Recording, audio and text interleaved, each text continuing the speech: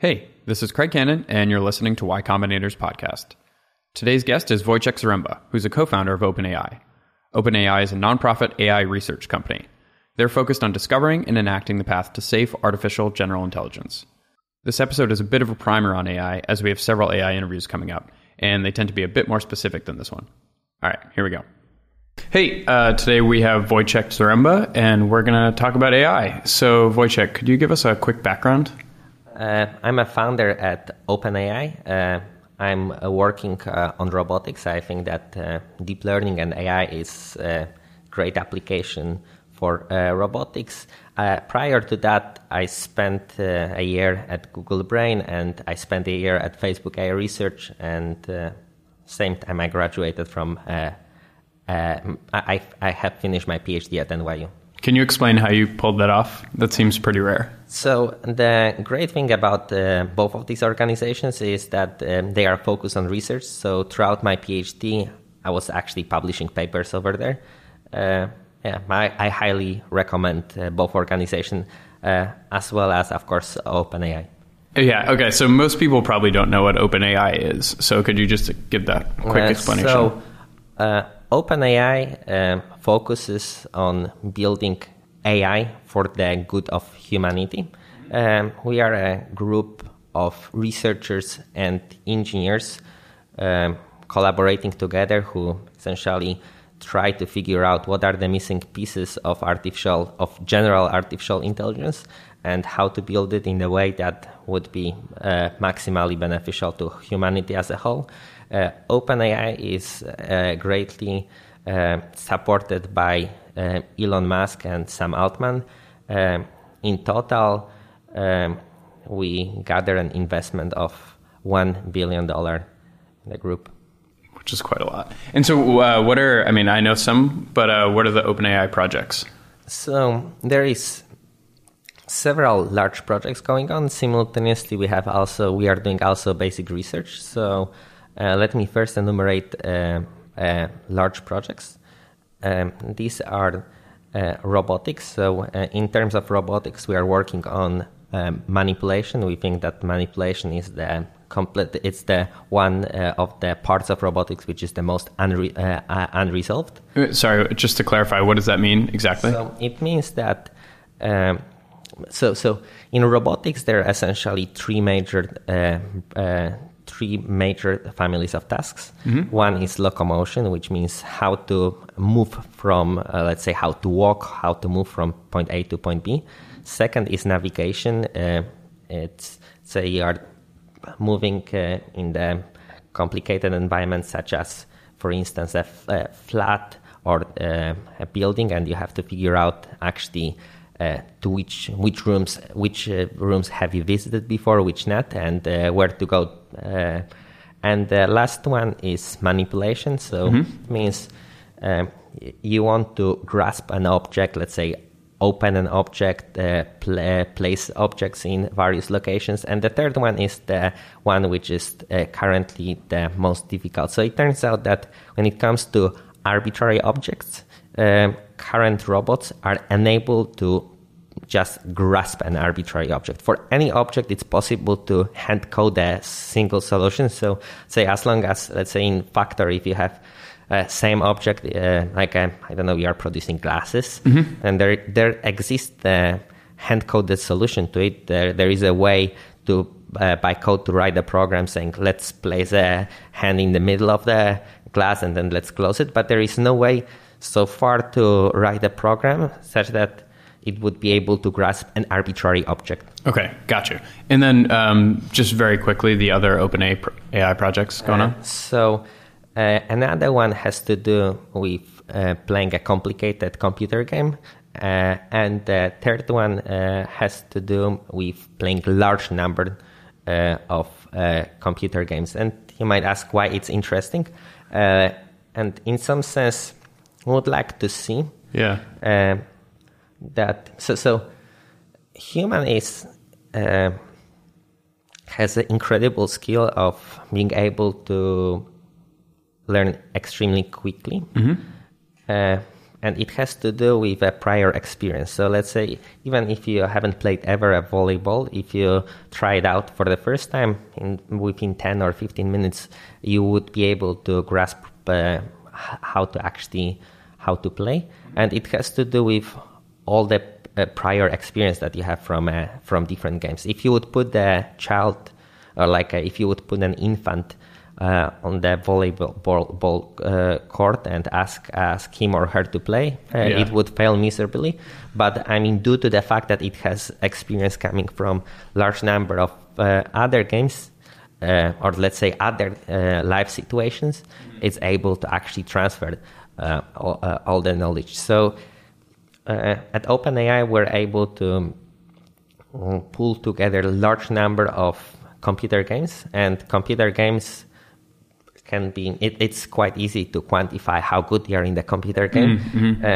Currently, best AI systems. So first of all, it's possible for many computer games to write a program that solves it pretty well, or plays it well.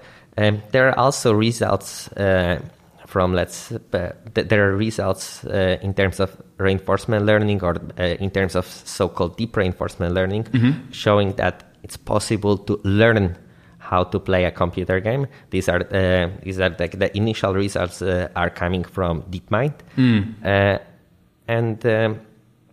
but simultaneously, it takes extremely long time, like in terms of real-time execution, to learn to play computer games. So, for instance, Atari games, for instance, in terms of real-time execution, it takes something around three years of play to learn to play simple games. I mean, it can be hugely parallelized, therefore it takes few days to train it on current computers. But it's way shorter for human. We can, in 10 minutes, we can kind of teach it how to play and win? Yes. Okay. And is that through you giving it feedback? So the way how it works in case of computer games, the feedback comes from from the score. So it looks at the score in the game and tries to optimize it. And I would say that's kind of reasonable, but I would say simultaneously is not that satisfying to me. So the reason why it's not that satisfying to me, so the assumption underlying reinforcement learning is that there is some environment, and environment, you are an agent, and you're acting in environment by executing actions and getting rewards from the environment. And the rewards might be thought as, let's say, pleasure or so. And the main issue is that it's actually not that easy to figure out what are the rewards in the real world. Further on, other underlying assumption is in being able to reset environment to kind of get to repetitive the same situation, and so the system can try thousands or millions of times to actually finish a game. So there are some small discrepancies. People also believe that it might be possible somehow to hard code into system rewards, but I would say that's actually one of the big issues that it's kind of unresolved. Like when I look how my nephew plays computer game, he doesn't look on score because he cannot read. Wow. And still, my nephew, they can play pretty well. Yeah. So, I mean, you can say maybe reward is somewhat different. Maybe reward comes from sing a nice, hearing nice voice in the game or so. But I would say that's something what is very unclear how to build a system and what system should optimize. So, in some sense, if we have a metric that we want to optimize, it's possible to build a system that could optimize for it. But it turns out that in many cases, it's not that easy. And I would say that's actually one of the motivations why I wanted to work on robotics. Because in case of robotics, it's way closer to the system that we care about. So what I mean by that, for instance, let's say you would like your robot to prepare scrambled eggs for you, and So the question is, so how should I build the reward? And in computer games, actually, the nice thing is you are getting reward extremely frequently. So let's say anytime you kill an enemy, or let's say won't die, it's quite great. But in case of scrambling eggs, it would mean, or the way how people write rewards for systems, it would mean distance from hand to a pen. Then let's say somehow you have to quantify if the egg is if you were able to crack open an egg, or let's say if you fried it sufficiently, and how to kind of quantify it turns out to be extremely difficult. And also there is no way even to reset the system. How to reset the system to the same place? So, these are fundamental issues, and the reason why I'm personally interested in robotics is I think that actually these challenges will tell us how to solve. So let's start by defining a couple things. So what is artificial intelligence? What is machine learning? And then what is deep learning? Okay, these are pretty good, and these are pretty good questions. Okay. So artificial intelligence is actually extremely broad. It's extremely broad domain, and machine learning is sub-part of this domain. And in essence, artificial intelligence consists of writing any software that tries to solve some problems through some intelligence. It might be hand-coded solution, rule-based system. Yeah, so pretty much it's actually very hard to say what is not artificial intelligence. You can say that, so initial version, for instance, of Google search was based on it was avoiding any machine learning, and it was there was like a well-defined algorithm called PageRank, and essentially PageRank counts how many incoming links are from other websites, and that's artificial intelligence. It's essentially a system that does intelligent things for you. Then over the time, Google search started to use machine learning because it helps to improve results. But simultaneously, they wanted to avoid it for some time, as it's more difficult to interpret the results, and it's more difficult to actually understand what system does. So what is machine learning? Machine learning, it's essentially way of building, or let's say that's essentially you have data and you would like to generate based on data program with some behavior. So like the most common example, which is still sub-branch of machine learning, so-called supervised learning. So you have pairs of examples, X, Y, which means I would like to map X to Y, for instance, either if given email is spam or not spam, or let's say if an image, what is the category of an image, or for instance, to whom should I recommend given product. And based on this data, I would like to generate a program, some sort of the black box or some function that for new examples would be able to give you similar answers. And that's an example of supervised learning. But in that sense, machine learning means that you would like to generate program from data. Okay. And this usually uses statistical machine learning methods. So somehow you count how many times given events occurred or so. Okay, gotcha. And then the third being deep learning. So deep learning, that's a kind of that's one paradigm in terms of machine learning. Okay. And idea behind it is ridiculously simple. Okay. So people realized that if you want to, as I said, machine learning means that you get data as an input and program as the output. And deep learning says the computation of the program, what I'm actually doing with this data should involve many steps. Not one step, but many. Okay.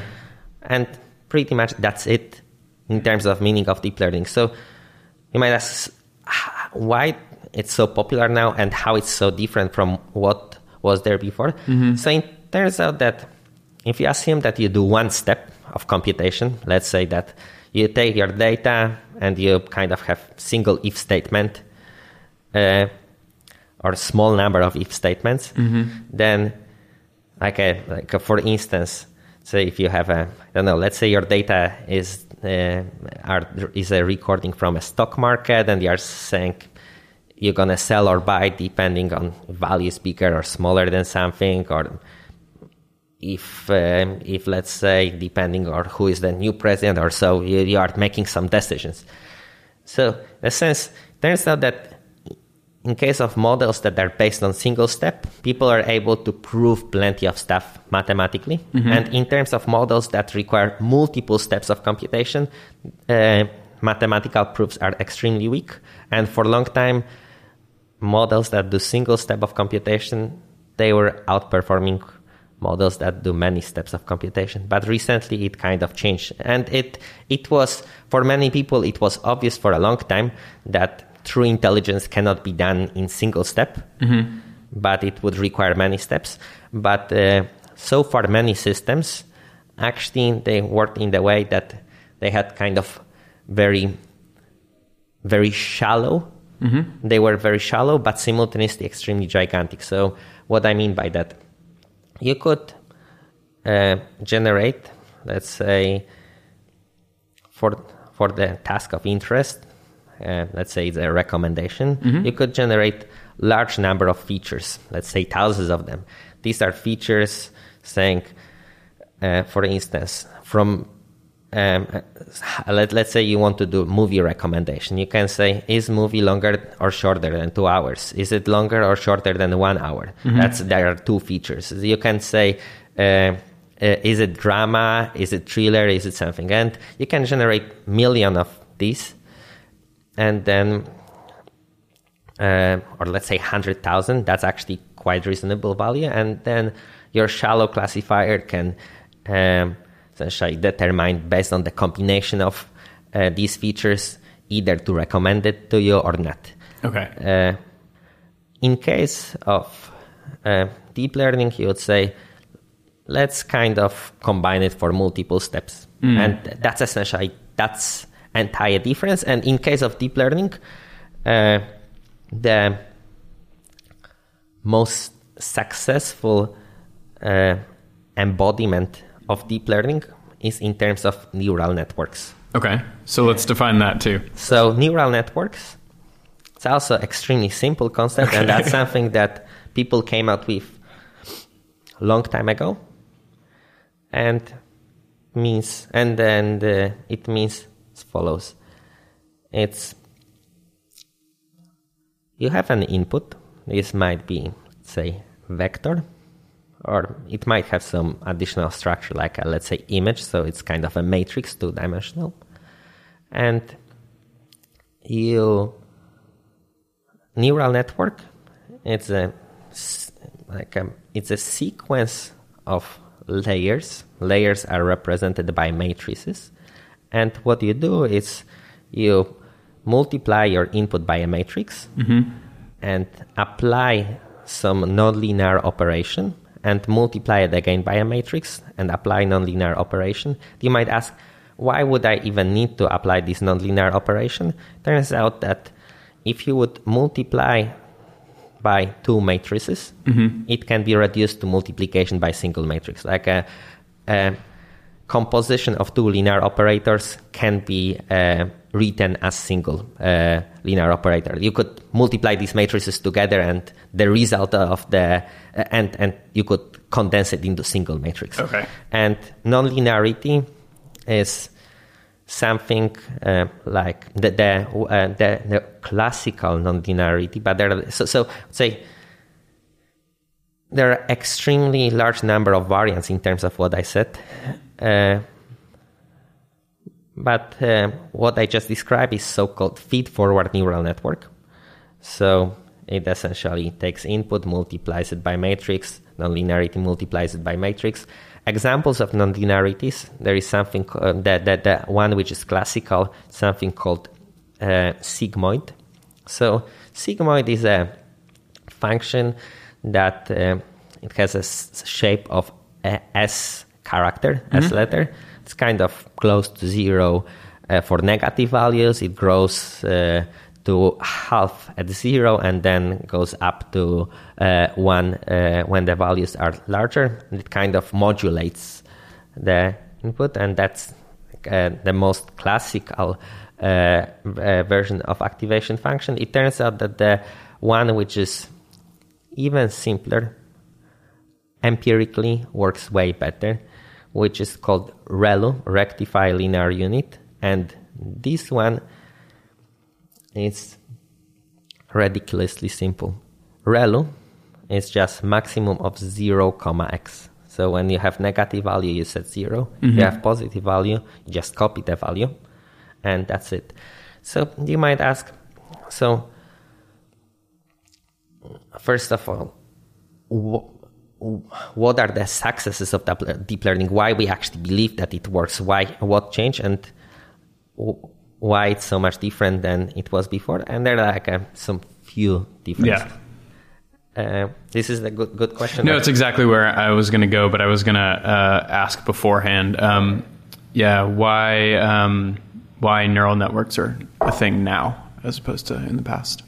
The main difference is all of a sudden we can train them to solve various problems. And let's say one family of problems, these are problems in supervised learning. So better than any other method, they can map these examples to labels, and then on the holdout data, on test data, they outperform anything else. And in many cases, they get superhuman results. And is that just a function of like computational power that we have access to? When it comes to models, and neural networks is an example of model, there is always a question, so how to figure out parameters of a model? So there is some training procedure, and the most common procedure for neural networks is so-called stochastic gradient descent. It's also a ridiculously simple procedure. And turns out that empirically it works very well. So people came out with vast number of learning algorithms. Stochastic gradient descent is an example of one learning algorithm. There are others. Let's say there is something called Hebbian learning that's motivated by the way how neurons in human brain learn. But this one so far empirically is working the best. Okay. So then let's go to the question you asked yourself, which is why now? Like, what's happening to make people care about it right now? So since 20 years ago, there were several small differences in terms of how people train neural networks, and there is a large increase in computational power. So I can speak about the major advances. So number one advance, I would say that's even the one advance that's actually an old one, but it seems to be extremely critical. Something called convolutional neural network. Okay. And what does that mean? It's actually a very simple concept. So let's say your input is an image, and let's say your image is of a size 200 by 200. Has also, let's say, 3 colors.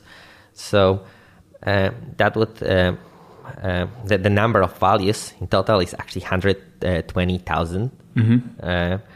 So if you would actually squash it into a vector, this vector would be of this size. Okay, and then you can think that if you would like, let's say, to apply neural network to essentially multiply it by a matrix, and let's say if you would like to have output of the multiplication of similar size, let's say 120,000, then all of a sudden the matrix to multiply it would be of a gigantic size.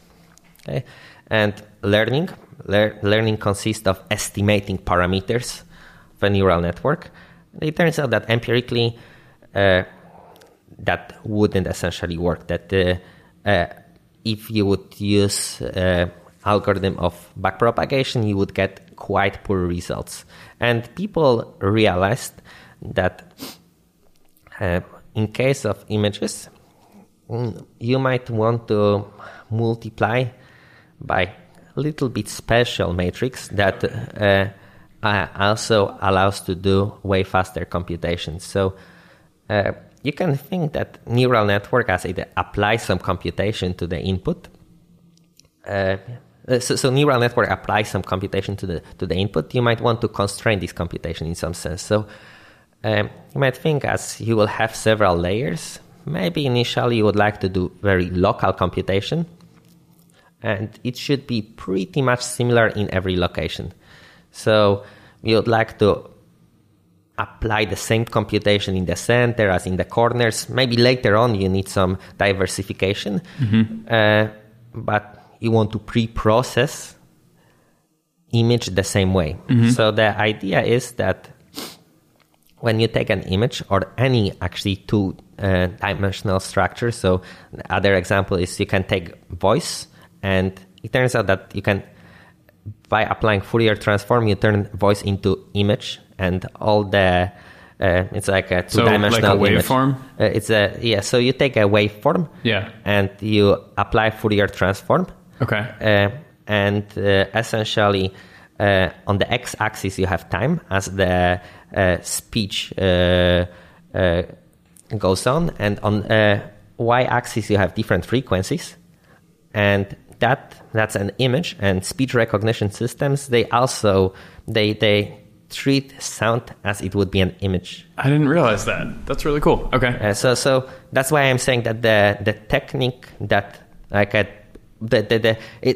also like a kind of as a sidetrack. The cool thing about neural networks is it used to be the case that people specialized in processing text, images, sound, and these days this is the same group of people.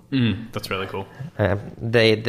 We are using the same method. So coming back to what is convolutional neural network, as I mentioned, you would like to apply the same computation all over the place in image, and essentially convolutional neural network says when we take an image, let's just connect a neuron with local values on the image, and let's copy the same weights over and over again. So this way you will multiply values in the center and in the corners by the same values in the matrix. Okay. So an input input to the convolution is an image, and output is kind of also an image. Can think that there is also some specific vocabulary. So in this kind of three-dimensional image is like you have height and you have also depth. So let's say in case of image that's 3 dimensions, and then you apply convolution, you can kind of change number of depth dimensions. Usually people go to, let's say, 100 dimensions or so. Okay, gotcha. And then you kind of have several of these layers, and then there are so-called fully connected layers, which are just conventional matrices. So I would say that's one of advances that actually happened 20 years ago already. Another one, which is, it might sound kind of funny, but for a long time people didn't believe that it's possible to train deep neural networks. Okay. And they were thinking quite a lot about what are the proper learning algorithms. And it turns out that So let's say when you train a neural network, you start off by initializing weights to some random values. And it turns out that it's very important to be careful to what magnitudes you initialize weights. And if you set it to right values, and I can even give you some, let's say, intuition of what it means, turns out that then simplest algorithm, which is called stochastic gradient descent, actually works pretty well. Okay. So, some sense, as I said, let's say, layers of neural network, they kind of multiply. They multiply input by matrices, and a property that you would like to retain, it's you don't want the magnitude of a values to blow up, and also you don't want it to shrink down. And if you kind of multiply, if you choose random initialization, it's easy to choose some initialization that will kind of, turn the magnitude will keep on increasing. And then if you have 10 layers, and let's say in each of them you multiply by 2, and then the output all of a sudden is of completely different magnitude, and learning is not happening anymore. And if you kind of just choose them, and it's a matter of choosing variance or like a magnitude of initial weights, and if you set it such that, let's say, output is of the same magnitude as input, and everything works.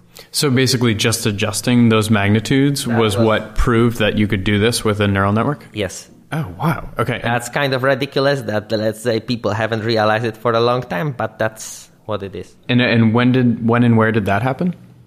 It happened actually at the University of Toronto. Oh, okay. So at the Jeffrey Hinton lab. So the crazy thing is people had several schemes in terms of how to train deep neural networks. And one was called generative pre-training.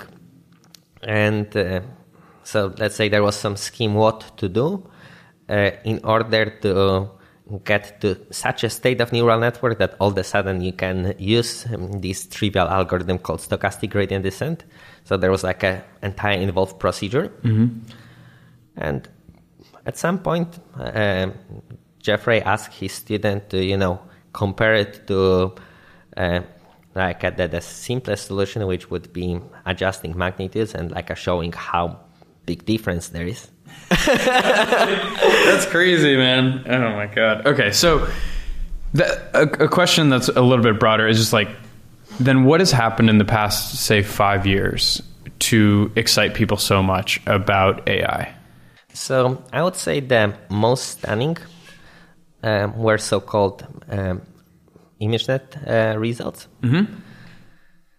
So first of all, I should tell you where was computer vision 5 years ago.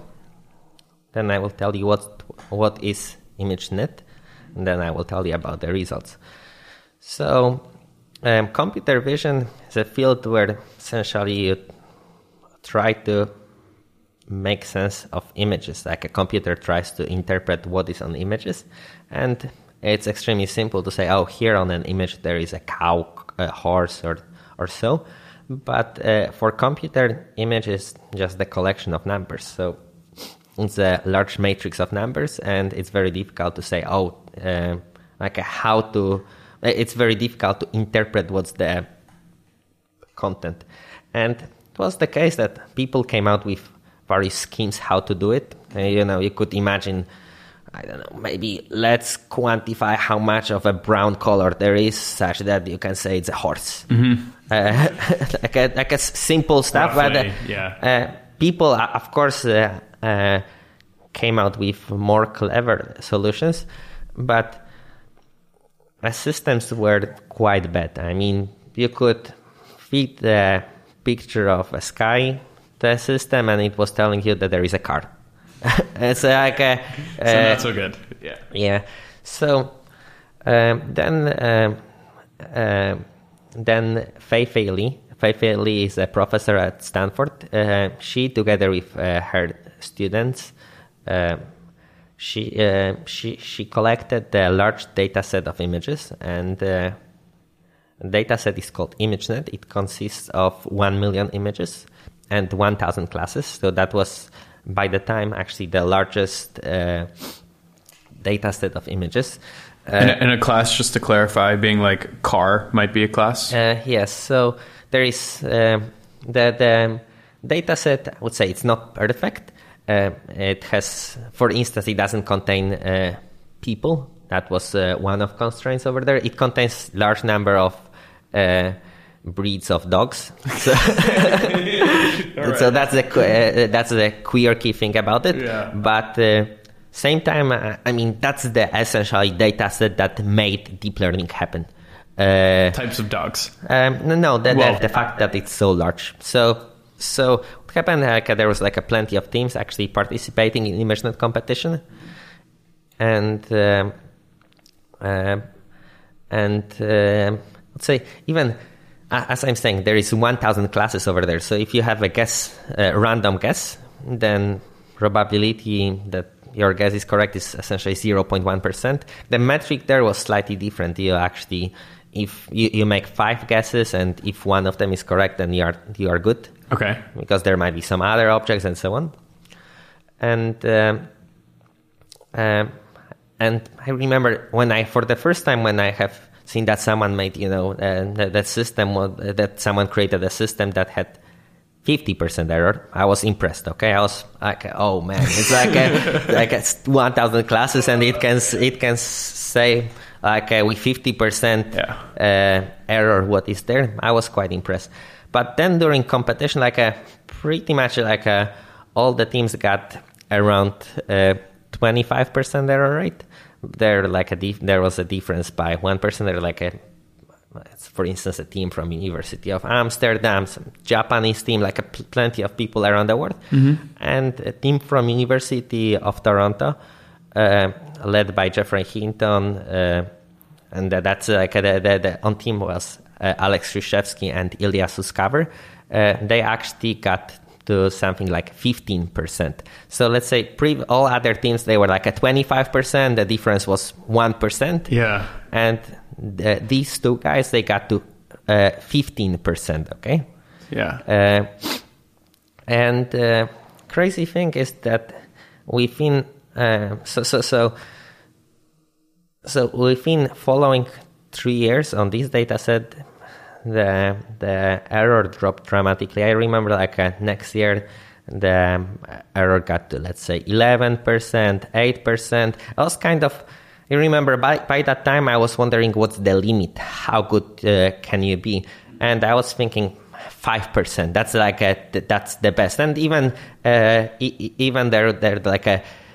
humans trying to see how far they can get if they spend arbitrary amount of time on, let's say, looking on other images and kind of comparing to be able to figure out what is there. I mean, it's not that simple for human. For instance, if you have plenty of breeds of dogs and who knows, but let's say if you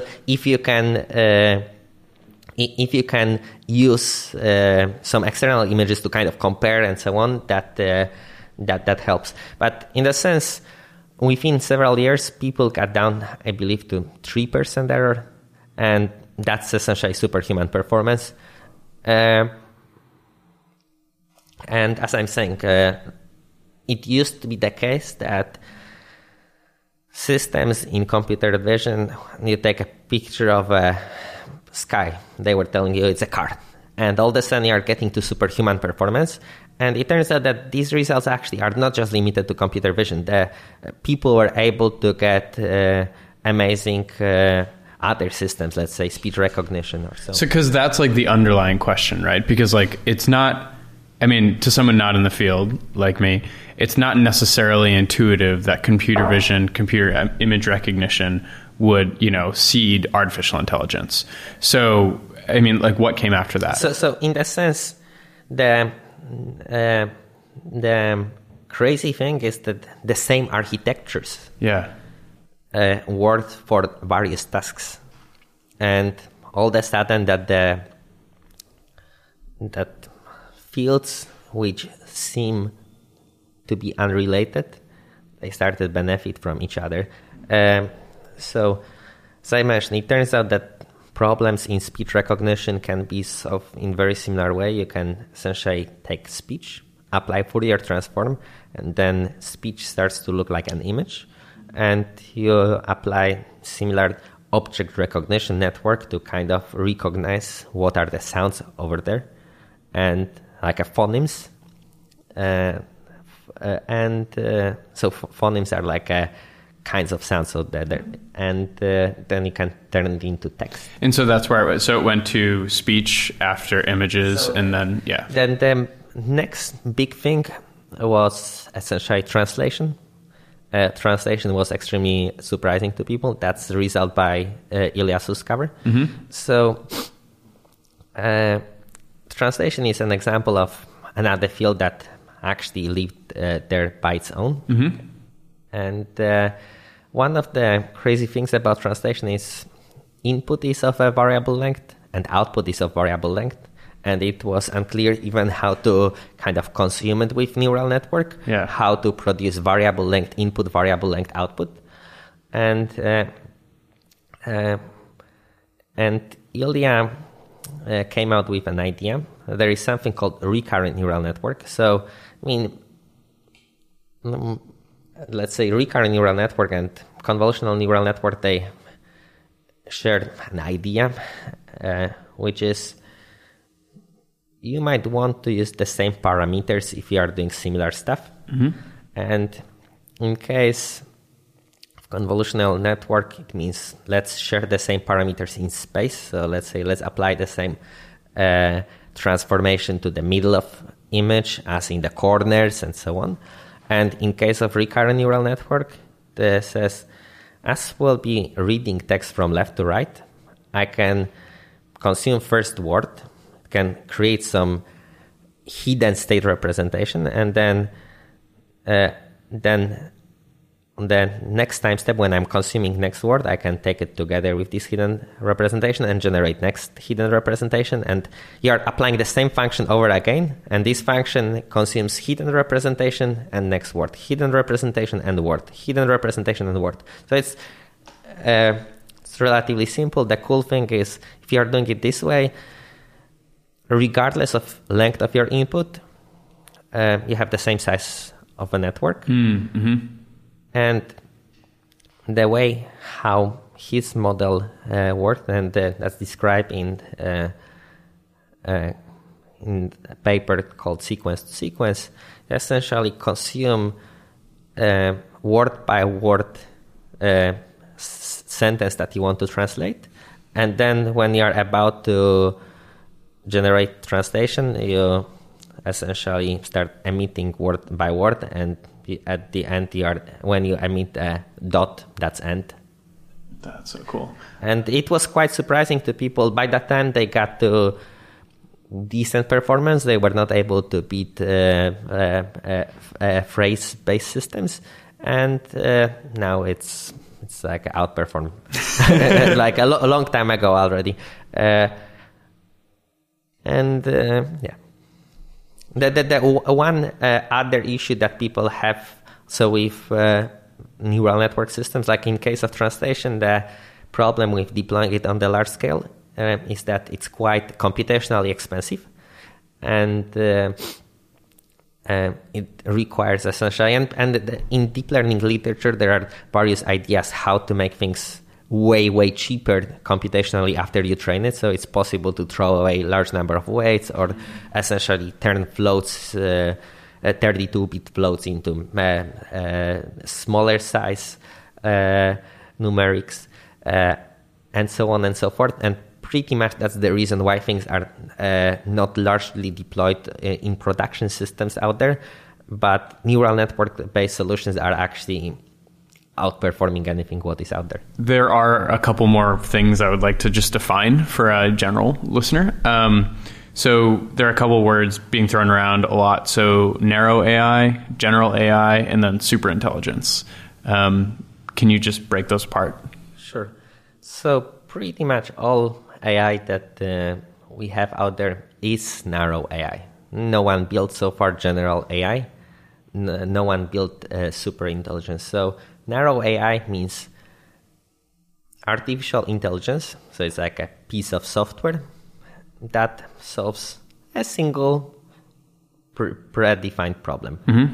General AI means it's a piece of software that can solve vast number of problems, all the problems. So you can say that human is generally intelligent because you can give an arbitrary problem and human can solve it. Okay. But for instance, battle opener can solve only battle opening. Right. So pretty much when we look at any tools out there, at any software, our software is good in solving single problem. For instance, our chess playing programs cannot drive a car. And for any problem, we have to create a separate piece of software. And general artificial intelligence is a software that could solve arbitrary problems. So how we know that it's even doable? Because there is an example of a creature that has such a property. And then superintelligence is I assume, just the next step, yeah. Essentially, superintelligence means that it's more intelligent than human. Cool. So given all of that, given that like we're basically at a state of narrow AI across the board at this point, where do you think is like, what's the current status of this stuff? Where do you see it going in the next 5 or so years? So, as I mentioned, there are essentially machine learning. There are various also paradigms. So, one of them is supervised learning. There is something called unsupervised learning. There is also something called reinforcement learning. And so far, the supervised learning paradigm is the only one that works so remarkably well that it's ready to be applied in business applications. All other are not really there. Say you ask me where we are. So we can solve this problem, other problems, they require further work. It's very difficult to plan with ideas how long it will take to make them work. The thing which is very different with contemporary artificial intelligence is that we are using precisely the same techniques across the board. Simultaneously, majority of business problems can be framed as supervised learning, and therefore they can be solved with current techniques. As long as we have sufficient number of input examples and what we want to predict. And as I mentioned, the pairs can be extremely rich. Like output might be a sentence, and current systems work pretty well with it. And nonetheless, it requires an expert to train it. Yeah. And so then, given like pretty substantial hype we see, what do you think of it all? The field is simultaneously underhyped and overhyped. So, from perspective of business application, as long as you have pairs of examples, pairs from that indicate mapping, what's the input, what's the output, we can pretty often get to superhuman performance.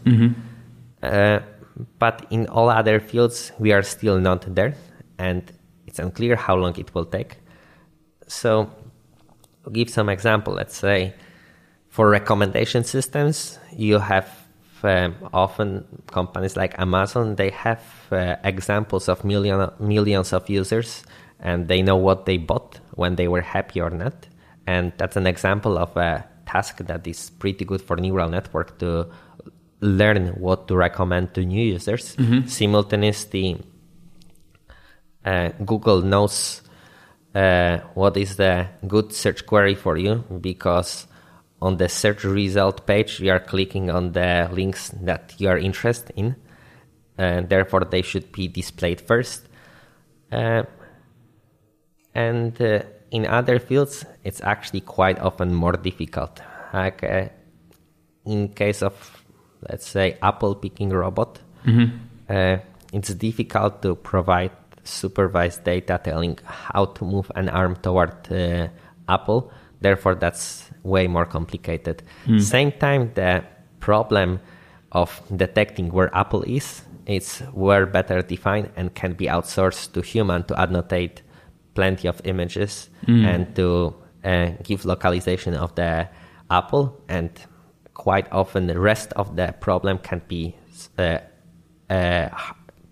scripted by engineer. But the problem of how to place fingers on an apple or how to grip it, it's not well scientifically solved. And so I have a couple questions then at this point. If people were to be interested in learning more about AI and maybe working with OpenAI or doing something, how would you recommend they get involved and educate themselves? So, let's say a good place to start is Coursera. Coursera is pretty good. There is also a lot of TensorFlow tutorials. TensorFlow is an example of a framework to train neural networks. Okay.